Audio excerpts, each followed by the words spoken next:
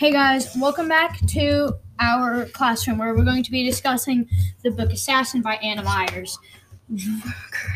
But today we'll be discussing characters from the book. I'm Bryce. I'm Yassine. I'm Anthony. And I'm Carter. And we are the Podcast Posse.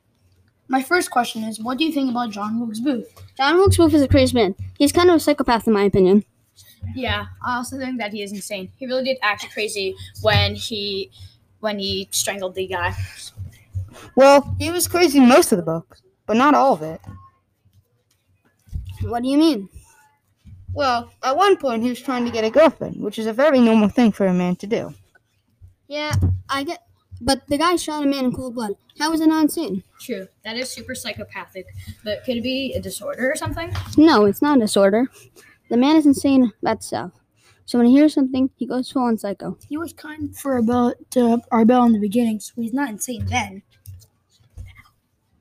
That's true. He's not insane in the beginning. I agree, but I feel bad about Arbella. So much happened to her. How do you think she feels? I bet she feels super depressed. I mean, her caregiver is Wilkes, a psychopath. I also think that she's depressed. So in the beginning, John's not a total psycho. I disagree. I think she's the type of person to keep her cool in a bad situation.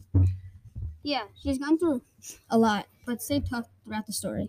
Well, she keeps her cool because of what tough times she's been through. It's almost pointless that she gets angry. All right, now that we got that out of the way, does anyone else have any other questions about Arabella? Yeah, let's talk about Arabella more.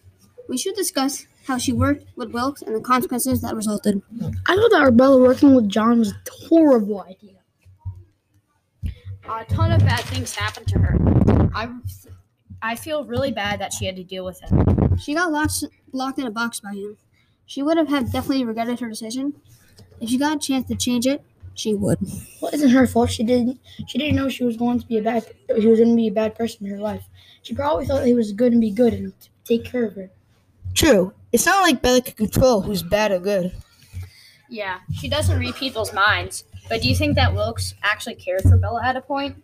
Probably not. He probably wanted to manipulate her to do his bidding. I don't think John cared about anything except himself. Most likely. He assassinated the president in cold blood and left Bella to die. He has a heart of cold stone, but Bella has a heart of warm gold. I think he actually cared for Arbella, but his love for the South overpowered his care for her.